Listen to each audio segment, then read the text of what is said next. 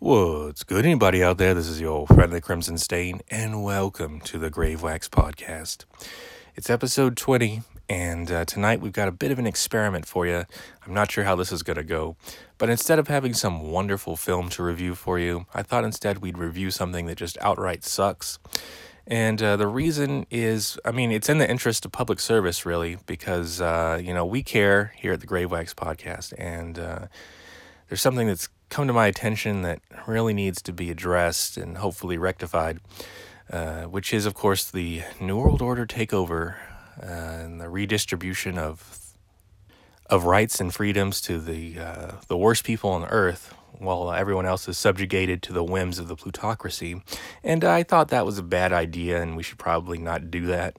So I'm going to use my small platform to fight against it. Let's fight New World Order. Let's take on these evil wizards trying to control our brain. How about that? So I thought that would be, at least a fun experiment. Even if it doesn't work, it's something to say we tried to do, before we're shoved into the salt mines. And, of course, the gulags and the mass graves, of course. But what am I even talking about?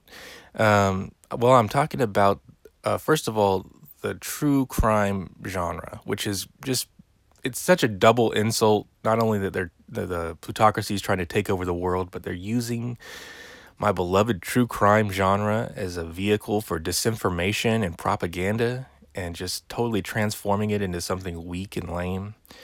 That's fighting words, that's unforgivable.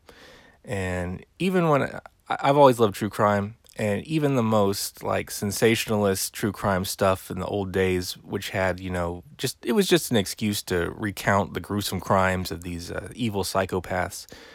But even in those, there was still a modicum of, honoring the victims, always saying, they were, special individual souls who had rights and dreams and hopes, and they were taken away senselessly. And that paradigm has just been completely flipped, and now it's all about criminal rights, and that sickens me. We're seeing the push for criminal rights basically on all fronts, political, legal, and of course this, propaganda, disinformation campaigns. And that's another huge insult, is just trying to get us to agree with our own destruction. And that just sits so badly with me that I thought we should take out, let's skip like a Ghoulies Go to College type movie to review. As important as reviewing those types of movies are, we're going to tonight review a viral video from the James Corden show, which it just sucks and I hate it. And we're going to see what this guy is trying to sell us. So I had heard of James Corden. He showed up in all these short compilations people would make of cringy things that late night talk show hosts would say. So I did know he existed and that he was terrible, but I never expected to have to deal with his, show in any meaningful way.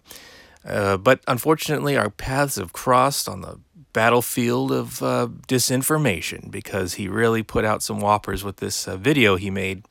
His show, The Late Late Show, its YouTube channel put out this video. It was put out on September 7th this year, 2021, and it's called Julius Jones Needs Our Help. Well, the title itself is a lie. He does not need my help, and he's not getting it. But he does have the New World Order's help, and they've employed James here to put out these most egregious lies that we're going to go over here. So go to his YouTube channel and watch that video, and then come back here and we will rip it to shreds. And the first thing you're going to want to notice about the Late Late Show's YouTube channel is their avatar is like this pink circle with his face in the middle of it. And his face is so much fatter in real life than in that picture that's where the deceit begins. I mean, right from the very beginning. There's nothing truthful in this person. This person is just a whirlwind of lies. So come with me now. Let's reap the winds of hate and try to straighten this mess out with our review of Julius Jones Needs Our Help from The Late Late Show with James Corden. So our friend James is going to start with his lies with this. 20 years ago, Julius Jones was a promising college athlete with an academic scholarship and a bright future ahead of him. Okay, can that first sentence even pass scrutiny? Let's check out this letter that he got. This letter he got on June 8th of 1999, and it was from his college, and it was saying that his financial aid loan had been denied because he did not complete the minimum hours for the fall 98 and spring 99 semesters. He did not maintain the minimum GPA or the combined cumulative GPA that he would need to be eligible. So that's the promising college athlete with a bright future ahead of him. And I know what people are saying. The transition into college is a rocky road. Like, people don't know what they're getting into sometimes. I mean, just like the Saved by the Bell, the college years were also a rough transition that ended abruptly. Maybe this Julius Jones, he had some sort of extracurricular activities that he didn't realize were going to impact his college life so drastically. And so I've got a list here of things he was up to outside of the classroom. Let's see. On March 11th of 98, Jones shoved an employee at Foot Locker while stealing clothes. That's not a cliche at all. And of course, this is also just the stuff that he was caught at. So this gap between March and December of that year, I'm sure there were some other things involved that distracted him from his wonderful college progress. So on December 2nd of 98, there was a high-speed chase, and he had stolen rims inside his car. So, okay, everyone's entitled to one high-speed chase, I guess. Then March 3rd, 1999, he's stopped by a cop. So no high-speed chase, haters out there. He pulled over, but it turns out during the police investigation, he reached in his car either to hide or pull out a gun from under his seat, and the car ended up being stolen. So, okay, this is getting to be a bit of a pattern, and also important to point out, obviously this Julius Jones is black because the New World Order has no interest in helping white people at all. So just the fact that the cop, he was reaching for a gun, and the cop has him dead to rights, but doesn't shoot him. Okay, what does that tell you about the narratives in the media about that particular type of incident? Then on March 18th of 99, he's found in a parking lot of a bank near the ATM with a ski mask and a water gun painted black. Now, of course, that's just a water gun, so he's really this is really a nonviolent crime. This was just a few days after that incident with the stolen car on March 3rd. So he's not even being detained in jail when these things are happening.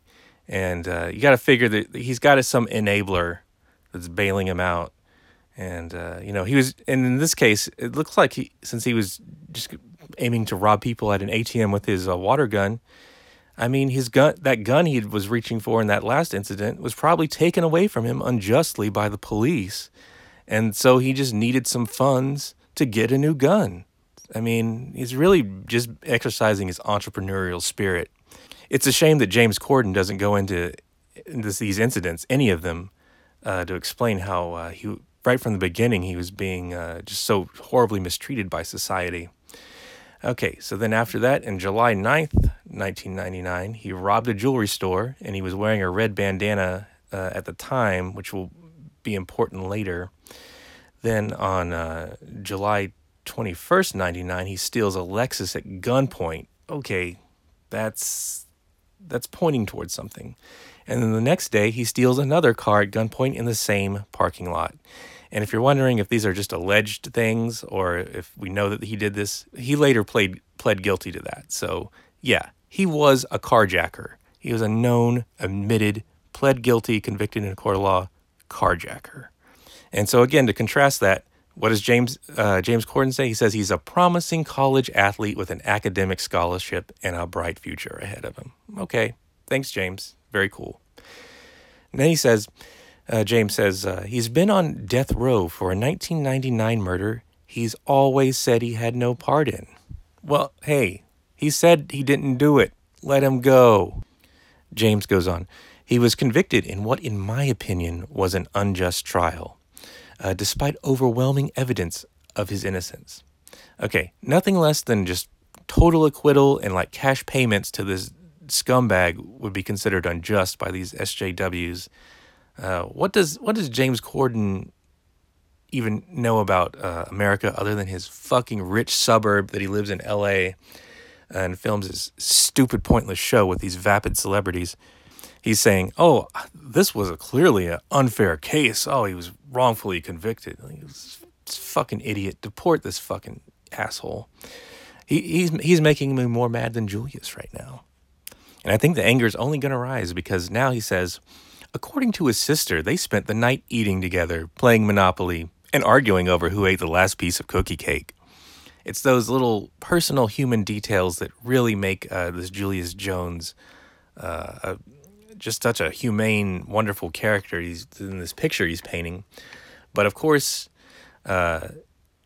Jones repeatedly told people that his family was mistaken. He was not home on the night of the murder.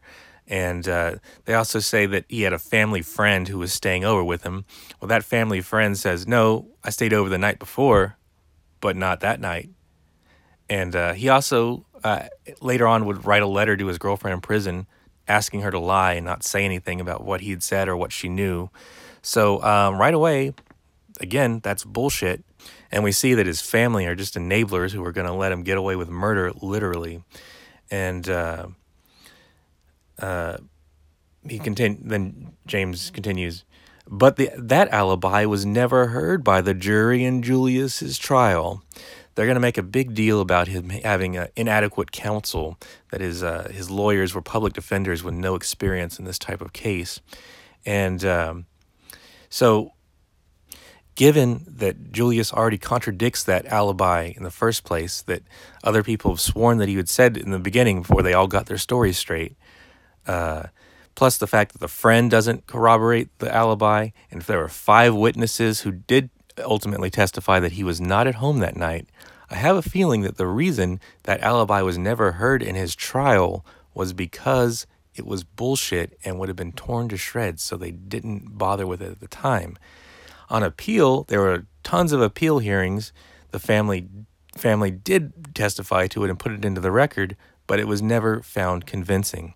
So that's the thing with these SJW Innocence Project type assholes, is that they want infinite do-overs for their side with like absolutely no reference to the absolute atrocity of what the truth is about what they really said and what they really did.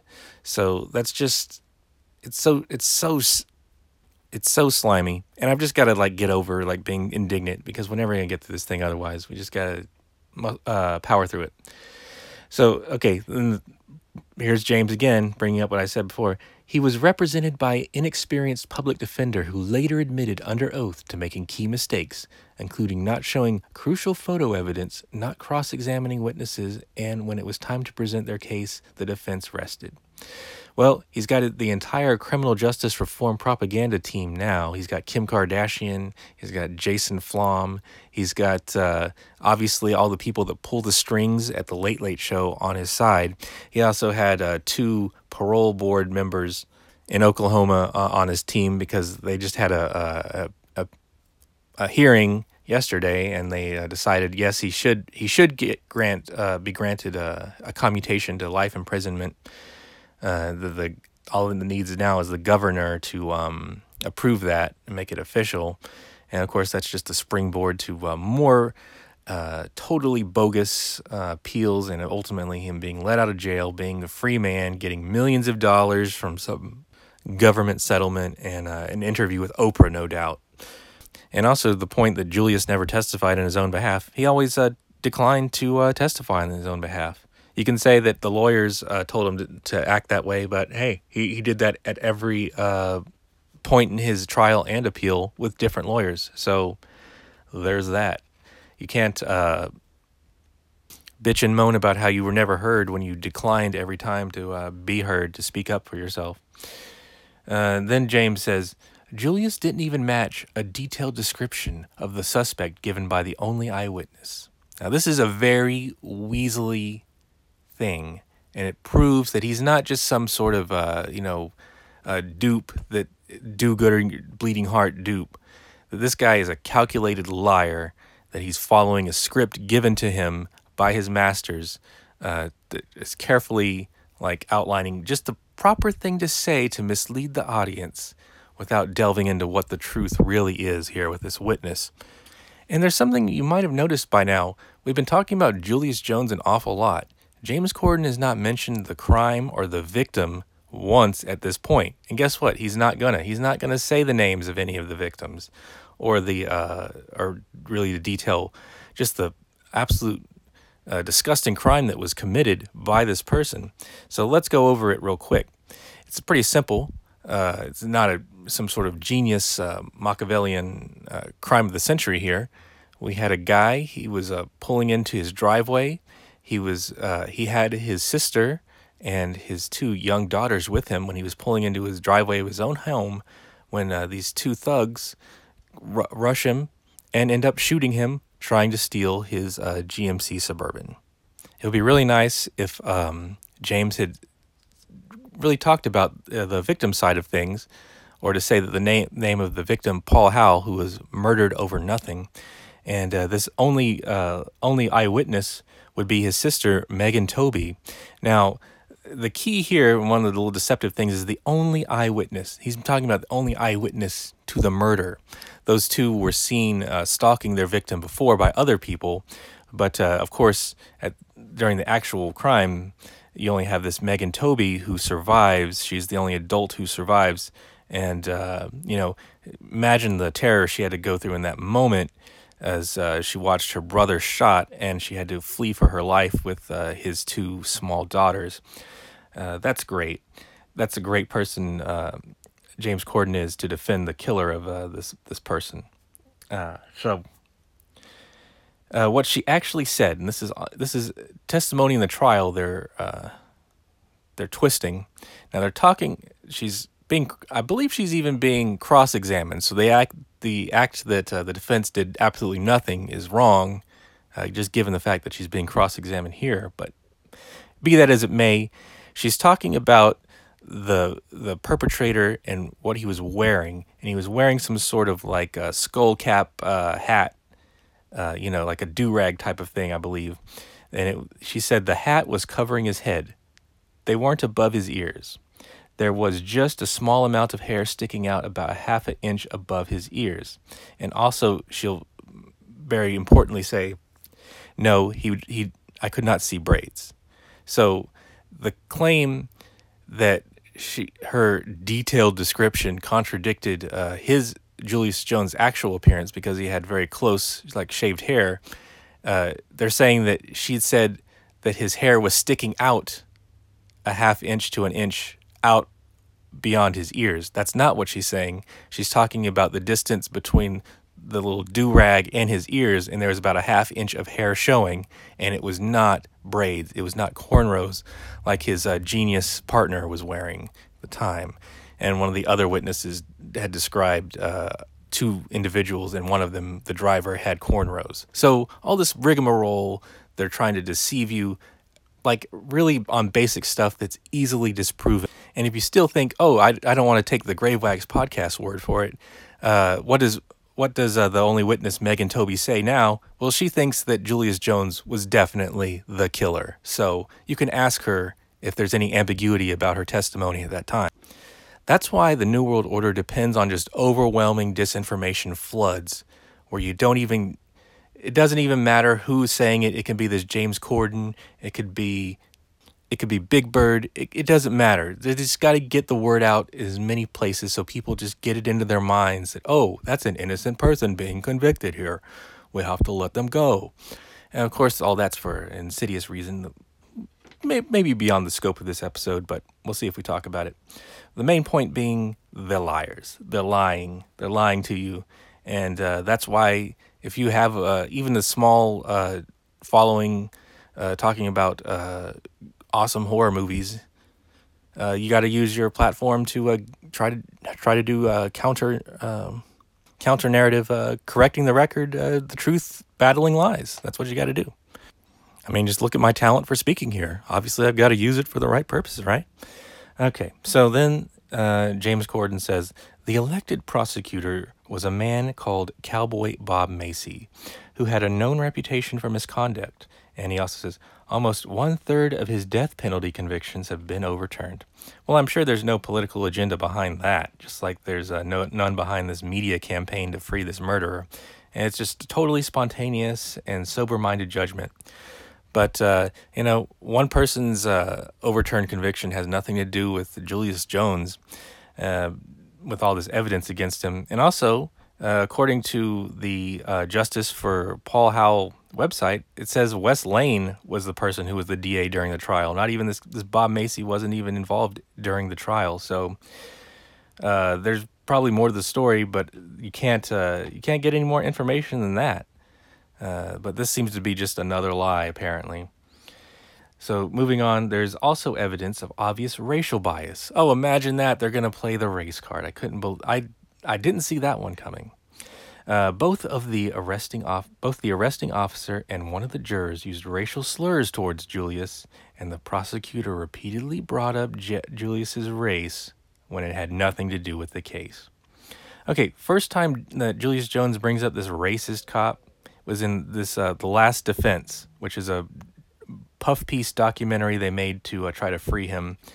And it's a real apt title, The Last Defense. Like, you got nothing, so you better just throw the kitchen sink out. And then as for the racist juror, well, there's always these bizarre, conflicting stories that come out. I'm researching the Leo Frank case, and it's the same thing like times 10. But with this example, is what had happened was there was this woman juror, so already discount her, but she had told the judge she'd overheard an inappropriate comment by one of the jurors. She did not bring up any racial content in this original complaint, and also no one else heard this. No other juror heard this. This is just her single story, her word against the other guys, and there was no mention of any kind of racist angle to it. That started when she started saying that no, there was a racist angle, and she started saying that in 2017. Keep in mind, this was for a crime that happened in 1999. If the plutocracy is highly motivated to release this guy, you got to wonder what they offered or what they incentivized to this person to change her story, or just even barring that, if you don't want to go that far, just like your story makes no sense. It isn't consistent. It doesn't hold up with scrutiny of other people's stories, and it sure as hell doesn't outweigh the evidence against this guy. So I don't put much faith in all that. And also, I don't care about racism. I don't care if people are racist, and that's important to stand forth and be willing to say that. So then James is going to go on and say, if all that wasn't enough, someone else confessed to the murder. Okay, well, all right, I guess we can wrap it up. Someone else confessed to the murder. That's pretty good reason to let this Julius Jones go then. All right, let's see if there's any more to this. Multiple people have sworn signed affidavits testifying that another man committed the murder and framed Julius. Oh, okay, so there are no confessions. No one else confessed to the murder. It's other people saying that someone confessed to the murder. Don't you think that's a bit of an important distinction? Because I think it is. There were these two jailbird informants who, Henry Lee Lucas style, said, "Oh, I heard something, and let me tell you about it." So they were just never judged credible. So, I mean, there's not a lot of information about it, but no one else thinks it's credible. And again, someone else's word against another person's word, with trying to make that sound like that's the important thing when all the evidence already settles the matter, trying to distract people with these side issues. But again, it's another issue when James says, "Oh, there's someone else confessed to the murder," when no one did. It's just people out alleging that someone confessed to a murder. It's that sleight of hand on these points that really show that it's malicious dishonesty. And so, I'm not falling for the tricks that you're saying out of your stupid fat face, James Corden. You're a piece of shit. And he's really going to tie a bow on what a piece of shit he is when he says it this. All this happened in Oklahoma with a large, vibrant, faith-based community. As someone who was raised in a Christian household, I know the worst thing you can do is to take the life of an innocent person. I mean, you could really just cue the smug guy meme saying, I don't believe in God, but let me tell you what you believe, and then you'll have to do what I say. I mean, that's not exactly how it goes, but it applies to this. It's just more weaseling. He says, I was born in a Christian household, meaning, yeah, you worship status, George Floyd and Ruth Bader Ginsburg. And you'll say absolutely anything to get your paycheck and stay on TV interviewing these celebrities. Absolute piece of shit. And this, a large, vibrant, faith-based community, that's just gay. It's just gay for you to say that. It's just this disingenuous cherry on the chocolate sundae of lies that this fat fuck just swallows whole and wants to feed you to. So that's basically it. All in a nutshell. The James Corden show's shitty Julius Jones plea for help. Some other facts in the case. Julius Jones said that he was framed for the murder. That his so-called friend planted the gun in the attic above his room. Meanwhile, he has no answer. Why don't you just complete the bullshit? Because the police also found a clip behind it, like a doorbell apparatus. And also, the next day after the murder, Julius Jones took his car to a mechanic to work on the transmission, and the mechanic called the police, apparently independently of all this, to report that, yeah, they found the 25 caliber ammunition and like some sort of a mask in his car that was really suspicious. And of course, that's the same ammunition that was used to kill Paul Howell. So there's a lot of things beyond this simple story of being framed that don't add up. And again, his alibi doesn't hold up. That's why it wasn't presented at court the first time, because it was bullshit.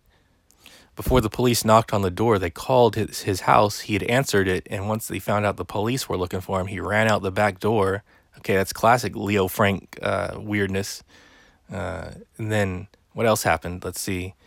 He's caught on camera with one of the accomplices when they were dumping the truck. They left the Suburban in a parking lot of a convenience store. And he's on tape inside the convenience store with one of the accomplices after the fact. So he knew about this. He was not at home eating cookie cake with his family, being a good boy with a promising future in his college career. This is unbelievable bullshit they're slinging at you. And the only way they can get away with it is, one, just relying on the social status proof of promoting this case with celebrities like Kim Kardashian, and making sure that no one else has the opportunity to correct the record and speak out about the lies that they're telling. So that's that. So that's the sad tale of Julius Jones, an innocent good boy who didn't do nothing, and he was just set up by these racist police who had the actual black murderer in custody. But no, that wasn't enough. They're going to go easy on him, and they're going to set up the innocent guy with the death capital penalty charge, and they're just doing that because they're mean. And so I just got to thank James Corden for being so awesome and exposing this story to the world, to his high IQ audience that are going to really examine the evidence and come to the right conclusion. This guy has been framed, and he's just such a good person instead of the thug that he's been portrayed to be through the awful court system. Thank you, James Corden. Thank you for coming to our country. Thank you for trying to right the wrongs of our evil system. And I say a prayer for you every night now. I say a prayer that you're never in your driveway one night and someone takes a fancy to your truck and wants it for themselves and decides to take it by force. I hope that never happens to you, because that would be such a tragedy. And an innocent person might go to jail over your senseless murder. We wouldn't want that.